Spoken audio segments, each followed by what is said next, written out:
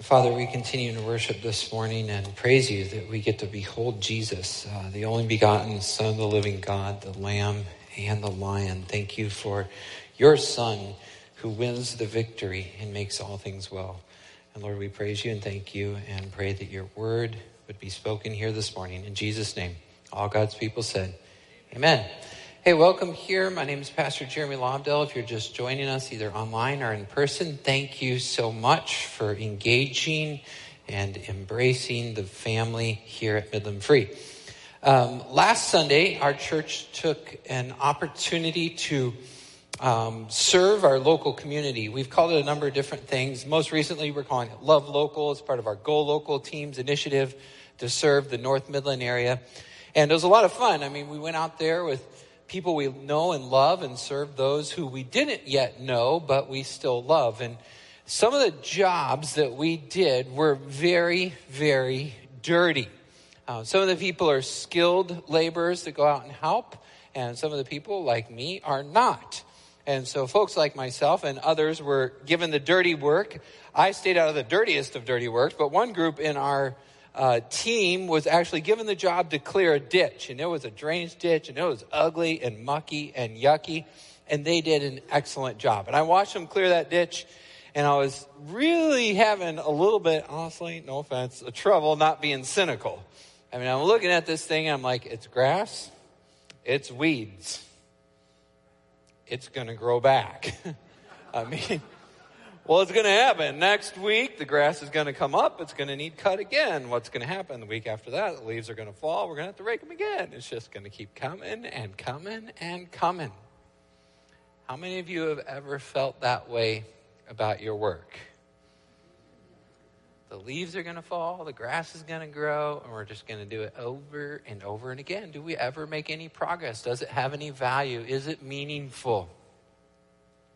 Today, I'd like to explore the topic of meaningful work. What makes work meaningful? Kids, if you've been paying attention, I've been kind of hard on work early on, along with this author of Ecclesiastes, talking about the vanity of work in and of itself. As you pursue it of its own end, you find that it runs dry, or it turns out to be a grasping at the wind. But is it possible, is there any way in which our work could actually have meaning or have value? Today in Ecclesiastes chapter 4, we're going to dive into that and say, what does meaningful work look like? Now, before we do, let me say that this applies to you. And by you, I mean each and every single one of y'all. Whether you're young or old, retired or in between. Maybe you're here and you're retired today. Anybody retired? Anybody retired? You don't want to raise your hands because you know what that means. We're going to be looking at you to do more work, right?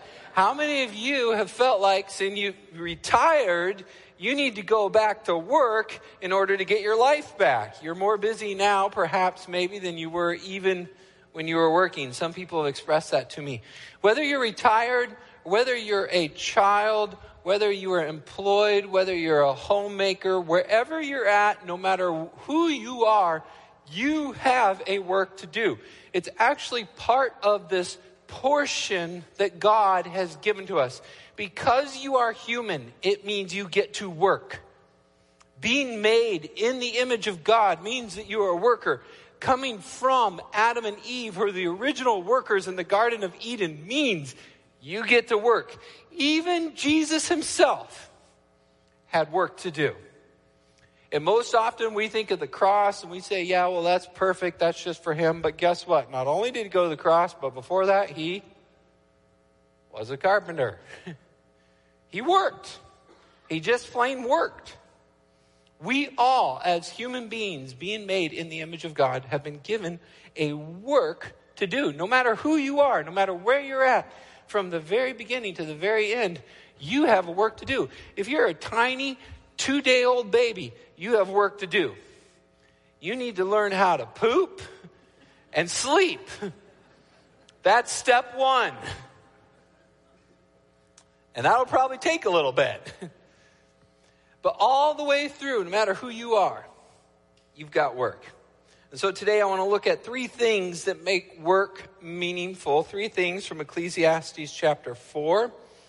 Three things to discover meaningful work. So let's read those verses together. I'm going to really focus on the first 4 through 12 verses. Verses 13 and 16, I'll let you pursue later on your own. But let's look at verse 4. It says this: Then I saw that all toil and all skill and work come from a man's envy of his neighbor. This also is vanity and striving after the wind. The fool folds his hands and eats his own flesh. Better is a handful of quietness than 2 handfuls of toil and a striving after wind. Again, I saw vanity under the sun, one person who has no other, either son or brother, yet there is no end to all his toil. And get this, his eyes are never satisfied with riches, so that he never asks, for whom am I toiling and depriving myself of pleasure? This also is vanity and unhappy business. 2 are better than 1 because they have good reward for their toil. For if they fall, one will lift up his fellow. But woe to him who is alone when he falls and has not another to lift him up. Again, if 2 lie together, they keep warm. But how can one keep warm alone? And though a man might prevail against one who is alone, 2 will withstand him. A threefold cord is not easily broken. Better was a poor and wise youth than an old and foolish king who is no longer knew how to take advice, for he went from prison to throne, though in his own kingdom he had been poor. I saw all the living who move about under the sun, along with that youth who was to stand in the king's palace. There was no end of all the people, all of whom he led, yet those who come later will not rejoice in him. Surely this also is vanity and striving after the wind. This is the word of the Lord. Thanks be to God. Now, as I said, I'm not going to go into the youth and wisdom and age at the end. Wisdom's a big piece of Ecclesiastes, and we'll pursue that in other ways as this text stacks layer upon layer. But I want to start with the work part, verses 4 through 12. And sometimes I forget to say, oh, this is where I got this. People ask, well, how did you figure that out? Well, let me just give a little hint here. There's some symmetry in verses 4 through 6. If you're looking for this, you can pursue it later. Basically, there are 3 different examples. Verse 4 is the envy example, which is a highly skilled person. Verse 5 is the fool, it's a person who does nothing. And verse 6 is the person who is successful. So I pursue more of that in the life group questions. So if you want to learn more about that, just go to our website. Go to, I think it's just Midland Free, then sermons. And under the sermon links, you'll find a click to a PDF. Click on that. You can have all the extra detail there. But I'm going to pursue it in these 3 ways. 1, 2, and 3. What makes meaningful work? And the first one is this. What makes meaningful work? Meaningful work is hard work. Meaningful work is hard work. Now, that may not seem like, too profound, but the reality is this. Many of us want work to be easy. We wish it all went well, but good things take time, and often the best things are the most difficult. Meaningful work is hard work. Now, this is taught, this work ethic, all throughout Scripture, but we're looking at wisdom literature. So what they do is they sort of contrast those who work hard and do well and those who do not and do not. Now, we know from life experience and indeed the book of Ecclesiastes that it's not 100% guarantee. It's a rule of thumb. It's a general principle. It doesn't mean that every time you work hard that you're going to score an A+. There may be other circumstances outside of your control. The Bible gets that. But generally speaking, as a rule, in principle, the way it works is hard work does better than not working hard at all. Proverbs chapter 24, beginning in verse 30, compares he observes this field of one who does not work. And we're not agrarian, right? Like We live in Midland, but if you were in a farming community, you could tell the difference between a field that was well cared for and one that wasn't. You can tell the difference between a home that is well cared for and one that isn't. You can tell the difference between someone who manages their assets well and someone who does not. It's very clear. And that's what this author, probably Solomon in Proverbs 24, is doing. He has no sympathy for the sluggard whatsoever. He says this, I passed by the field of the sluggard or the lazy, by the vineyard of the man lacking sense. And behold, it was overgrown with thorns. The ground was covered with nettles, and its stone wall was broken down. Then I saw and considered it, and I looked and received instruction. What can I learn from this mess, from this mistake right in front of me? A little sleep, a little slumber, a little folding of the hands to rest, and poverty will come upon you like a robber, and want like an armed man. Indeed, idleness eats away. Here's a point, kiddos, if you want to write it down. Idleness eats away. What happens is this, is it might be really, really nice to let those leaves fall for one day. And indeed, there's rainy days and you can't rake them, and we get it. But if you never rake your leaves, what will happen is they will sit on top of your lawn, and eventually the grass will die. Now, this is not a sermon about having a beautiful lawn, because it really doesn't matter in the end. But the point is this, is idleness eats away. If you just let things go, eventually they go beyond your control. It requires constant maintenance and hard work. And this guy observes that, and what he sees is that the idleness eats away, number one, at one's possessions. Idleness eats away at one's possessions. If you want your stuff to look well, you got to pick it up. If you want your room to be a livable place, kids, you got to pick up your room. If you want your house to be a decent spot, folks, you got to take care of your house. It's pretty simple. Idleness eats away. It destroys your stuff. Idleness eats away.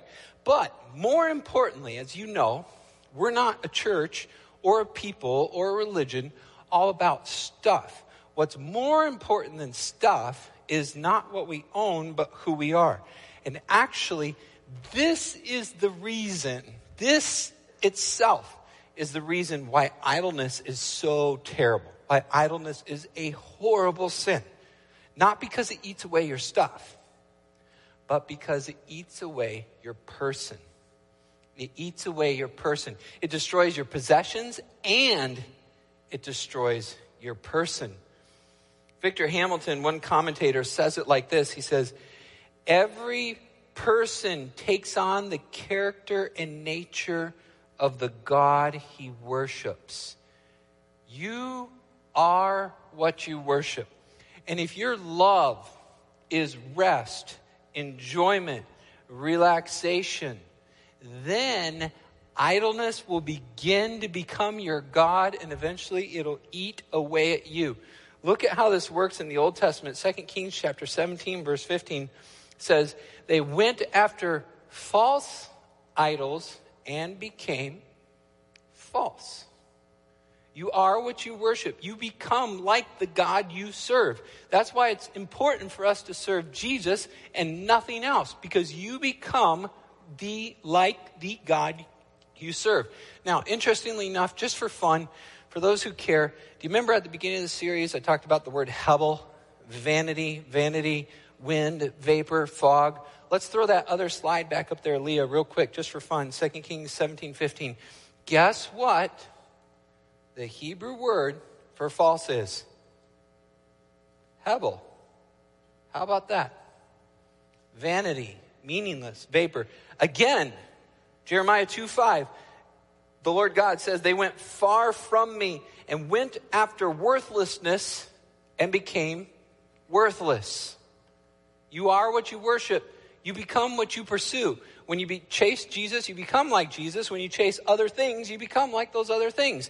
And guess what the Hebrew word for worthless is here? Hebel. Exactly right. Vanity. See, again, another commentator says, idleness eats away who we are, eroding self-control, our grasp of reality, our capacity for care, and in the end, our self-respect. I have seen this.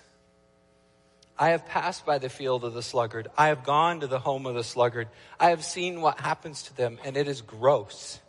It is disgusting. It is repulsive.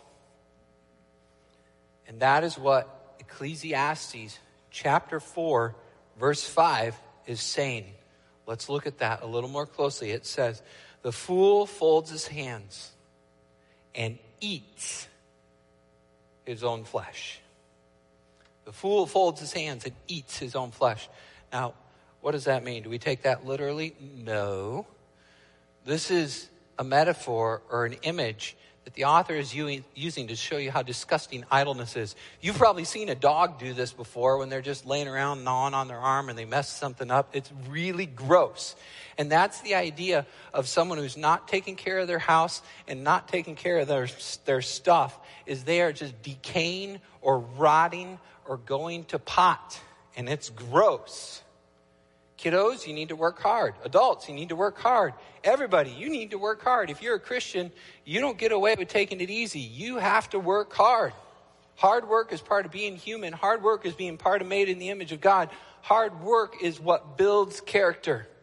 And if you don't work hard, then this text says you are a fool or a sluggard. And see what will happen to you. Number one, meaningful work is hard work. It just plain is. In order to be successful at anything, you absolutely must work hard. Number one, work hard. Number two, for what? For what? Why should I work hard? I mean, sometimes it works out, sometimes it doesn't. Hard work is hard. It would be more fun to be a sluggard and sleep in and feel good and fold our hands and rest. Why? Why should I work hard? Imagine all of us have a number of different answers for that. Some of us may say, well, I work to provide for my family. Good thing. Nothing wrong with that. Well, I work because I find it meaningful or fulfilling. Well, good thing. Nothing wrong with that. But as we've said earlier in Ecclesiastes, no matter what you work for, it seems like no matter how hard you work, we never quite get it. Like it's not just right. We don't get there. Like there's always something more to be improved. There's always something better. I mean, watch a commercial and it's version 2, version 3, version 4, version 5. It just keeps coming and it's never quite perfect. As it turns out, that's the way it will be in this life, as Ecclesiastes says, under the sun. As long as we live under the sun, we will never quite get there, wherever there is. We won't. It's not going to be perfect. All labor, all work, all toil, no matter how hard, will still come up short. Why? Because as Piper so eloquently says, the infinite abyss can only be filled by an infinite and immutable object. That is to say, by God himself.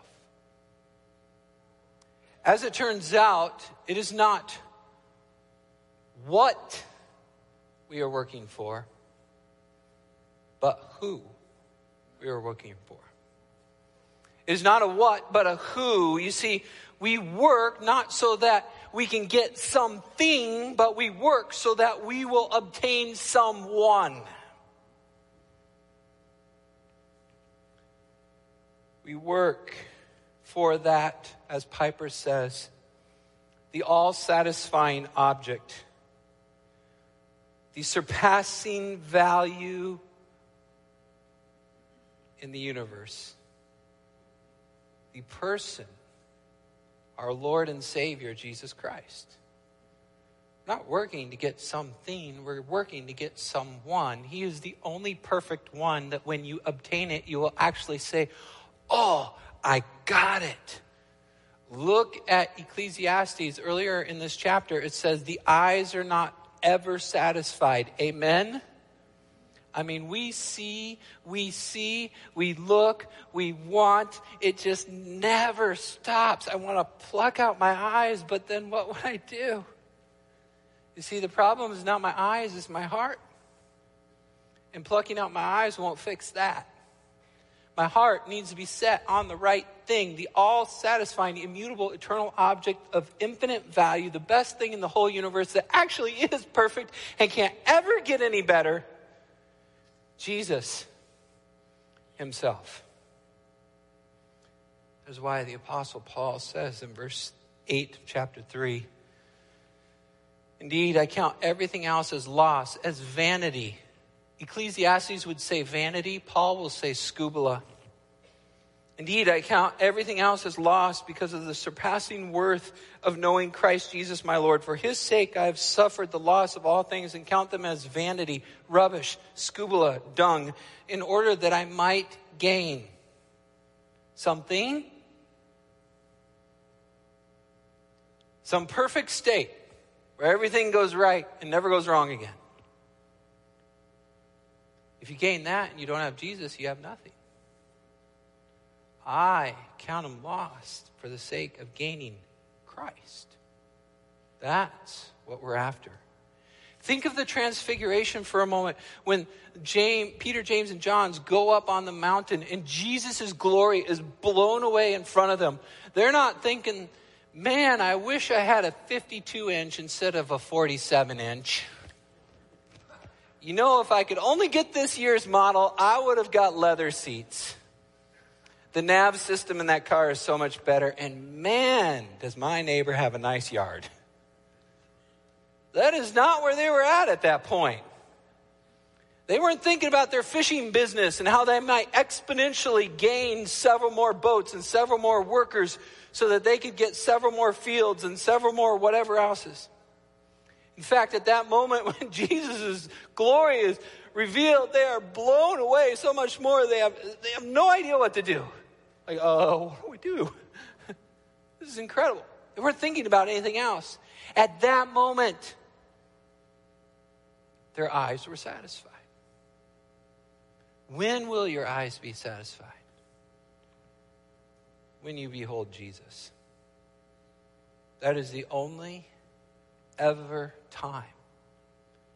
And even then, you will still be searching after his infinite value for all of eternity. You won't be bored. You won't be like, yep, saw him, got him, good. No. There is so much there.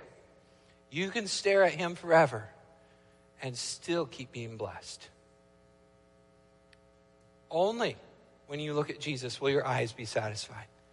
Otherwise, under the sun, they'll always want more. Number one, what makes meaningful work? Hard work. Work hard. Work hard. Number two, it's not just what we work for, but who. Number one is work hard. Number two is work for. Number three is work with.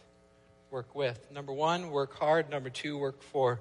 Number three, work with. Work hard, work for Jesus, and work with others. Work with others. Now, I know there's a lot of different personalities in this room. Depending on where you're at, teamwork may be something that's highly emphasized in your organization, or maybe not. Maybe it's an individualistic culture where you're all individual performers and it's on you to succeed. Either way, what happens is the Bible clearly indicates that God has made us in his image, which is a communal image as the Trinity, so too with humanity. And as a result, we do better in community. We do better in community. I want to give a quick example that I read this week. It's not in my notes. It's this. It may be really cool to feel like you're an individual. But if we are sheep, guess which sheep is the first to get attacked by wolves? It's the one that's standing out there by itself. That's the one the wolves go after. You see, there's strength in the numbers. There's strength in the pack, especially if you are falling, fighting, or freezing. Falling, fighting, or freezing. Those are the three sub-points under this third point. And basically, the big idea is this in verse 9. Ecclesiastes chapter 4, verse 9 says, 2 are better than 1. 2 are better than 1. 2 are better than 1. I even understand that math. 2 are better than 1. First of all, if you are falling, verse 10, are we able to show that one real quick? Verse 10 says, "For if they fall, one will lift up his fellow. But woe to him who is alone when he falls and has not another to lift him up." Not too long ago this summer, I got very, very sick. Not with COVID. I have no idea what it was, but it was literally like 12 hours of gut-wrenching yuck. I mean, I was on the floor. I couldn't stand up. I went to bed fine. No issue whatsoever. Happy as a lark. And all of a sudden, I woke up. I was dizzy. I almost fell out of bed, crawled to the bathroom, and there's where I spent the rest of the night. It was miserable. Never been that sick. I mean, I've been sick before, but not that sick in a long time. I remember that, and I think of it afterwards, and I was really, really glad that my wife was not too far away. She was in the bed, and she was, I'm sure, awake, but giving me a little bit of space. But I knew that if I died, which I thought I might, there was someone there to call 911. I mean, I wasn't sure. I'm like, am I having a stroke? Is this a heart attack? What is this? This is bad. I am just heaving and nothing is happening. And so I'm just waiting to be like, 911. I'm done. But there she was. But what if I had a gold bar? I mean, I worked so hard and I worked so successfully. That's what verse 4 says. This person worked out of envy. Their motivation was envy. They wanted more. What if I had a beautiful, shiny gold bar? I mean, it would never tarnish. I could sleep there with that gold bar and be like, oh, you're so beautiful. You never need to comb your hair. You never complain. You're just beautiful. Or what would be better? Something that could actually keep me warm. Like my wife. You might actually be able to help when I fall down and get sick. She could actually call 911 and make a difference. But if that gold bar is sitting there, it's just laying in bed, laughing at me. Nothing's going to happen, Mr. Rich Man. Good luck with that. But if I am poor and have my wife, I am rich and not alone. See, 2 are better than 1, especially if you're falling. Especially if you're falling.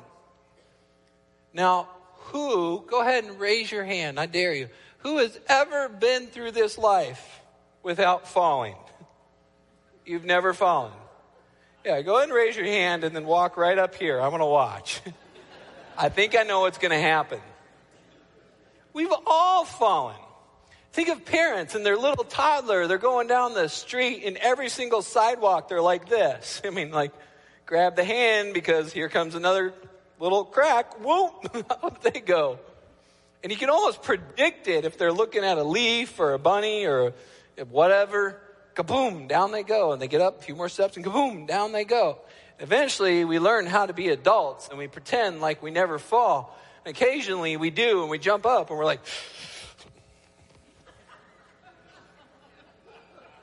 nobody saw that. I'm okay. I mean, falling is embarrassing. It hurts. It is no fun. And yet, every single one of us has done it. We've all physically fallen down.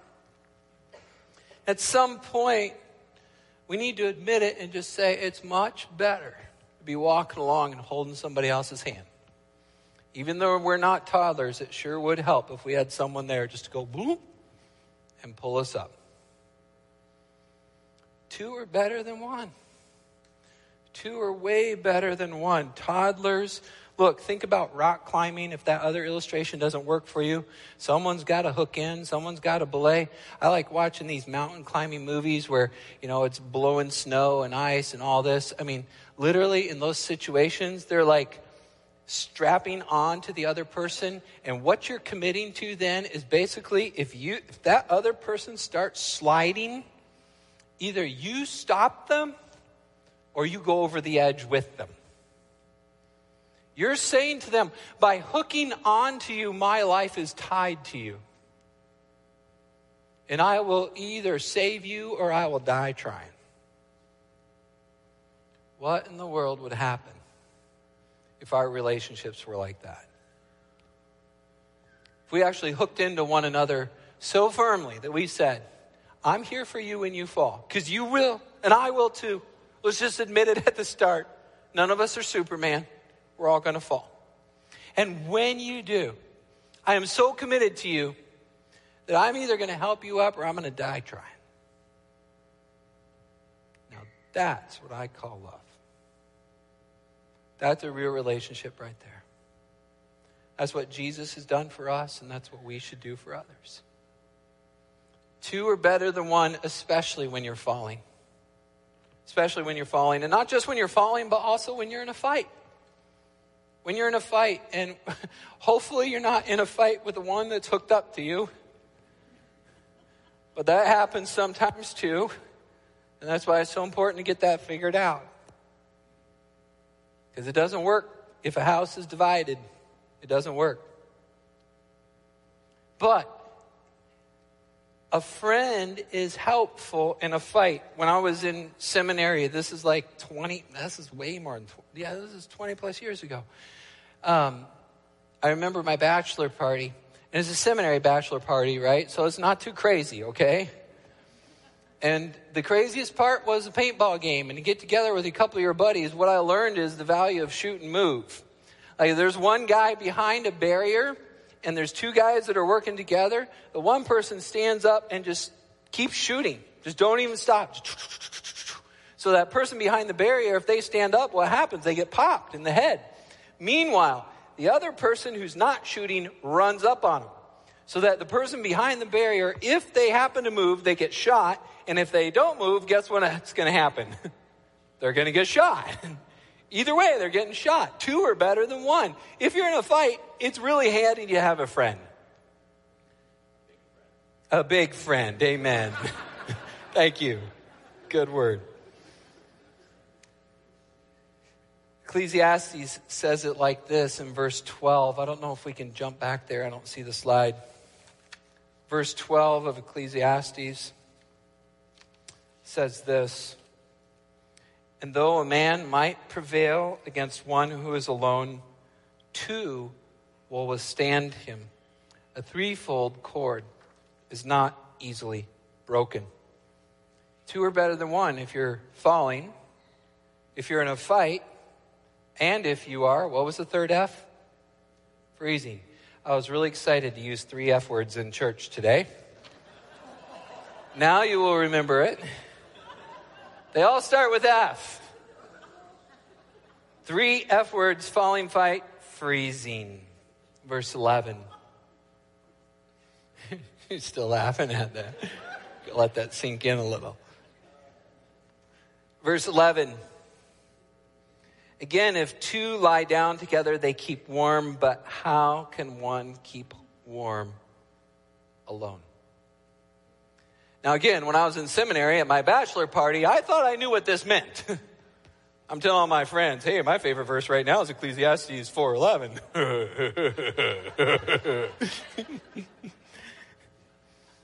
And then I got out of seminary, and I studied the text, and I found out probably I'm wrong. Which is what happens most of the time when I study the Bible. I realize, man, what I thought it meant, I missed, and what it actually means is something different. But if you look at this text, if you look at this context, which is actually where most of the interpretation is going to come from, is the verses around it. What happens is, this is from the standpoint of someone in the ancient Near East who's going on a journey, and more than likely that's by foot.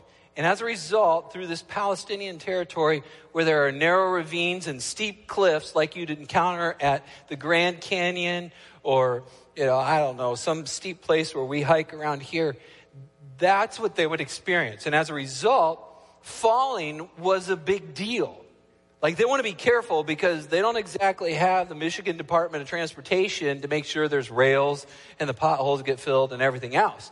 They're just walking alongside of a path, and there might be problems. And if they fall over, they die.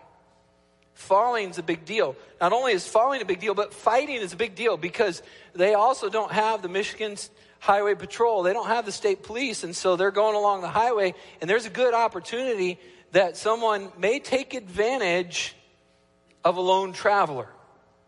They see someone on their own, they're like, this is a good one, let's get him. You want to take some friends so that if you get in a fight, you'll be all right.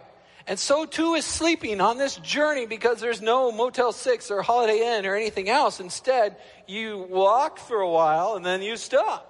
And when you do, you lay down and you go to sleep. And it gets pretty cold in environments like that. So even if you're not married and you have no intention of being together whatsoever, it's still better to have two than one. Because if there are two people, then what happens? Each person's carrying his own pack, and each person has a blanket. And you'd be like, hey man, yeah, I don't know, okay. And then you sleep next to each other. One guy grabs his blanket, the next guy grabs his blanket. All of a sudden now, how many blankets do you have? Two are better than one. And you're a whole lot warmer. See, two are better than one if you're falling, fighting, or freezing. Either way, two are better than one. There's protection, there's encouragement, there's comfort, there's support, there's security, there's help for when we get in trouble. There's all these things that we need, because two are better than one. So how then does this impact our work life? Well, first of all, we got to work hard. We know that. The Bible makes it clear. Work hard. In order to do well, you have to work hard. If you're not working hard, your work's probably not that meaningful. Work hard. Find something that challenges you and pushes you. Work hard. But number two, don't just work hard for work in and of itself, but instead work hard for Jesus. Every ounce of effort, every cup of water, every single little thing you do for Christ will be paid back. Ephesians chapter 6 or 5, I think, talks about bond servants, explains that really beautifully. But every single drop, every single bit of effort you pour out when it's done for gaining Jesus comes back with a reward. And then finally, work hard, work for, work with. Look, it's just going to go so much better if you work with someone else. I mean, think about breakfast, for example. If I'm making breakfast for myself, I can pour myself a bowl of cereal. Effective, accomplished it, good job. But what if I had to make breakfast for all of you? There's no way I could do that by myself. I would need help. I can accomplish so much more by working with someone. And then, if I'm working with you and some crook breaks in and tries to steal our cereal, I've got somebody to help me fight back. And if it's cold, well, I don't know. We'll do something to make ourselves warmer. But it's better. Understand. Working together is better. Work hard, work for, work with. And what you'll discover is meaningful work. Work that is done for Jesus with someone else adds up. Work hard, work for, work with. Father, we thank you for today. Thank you for giving us a good work to do.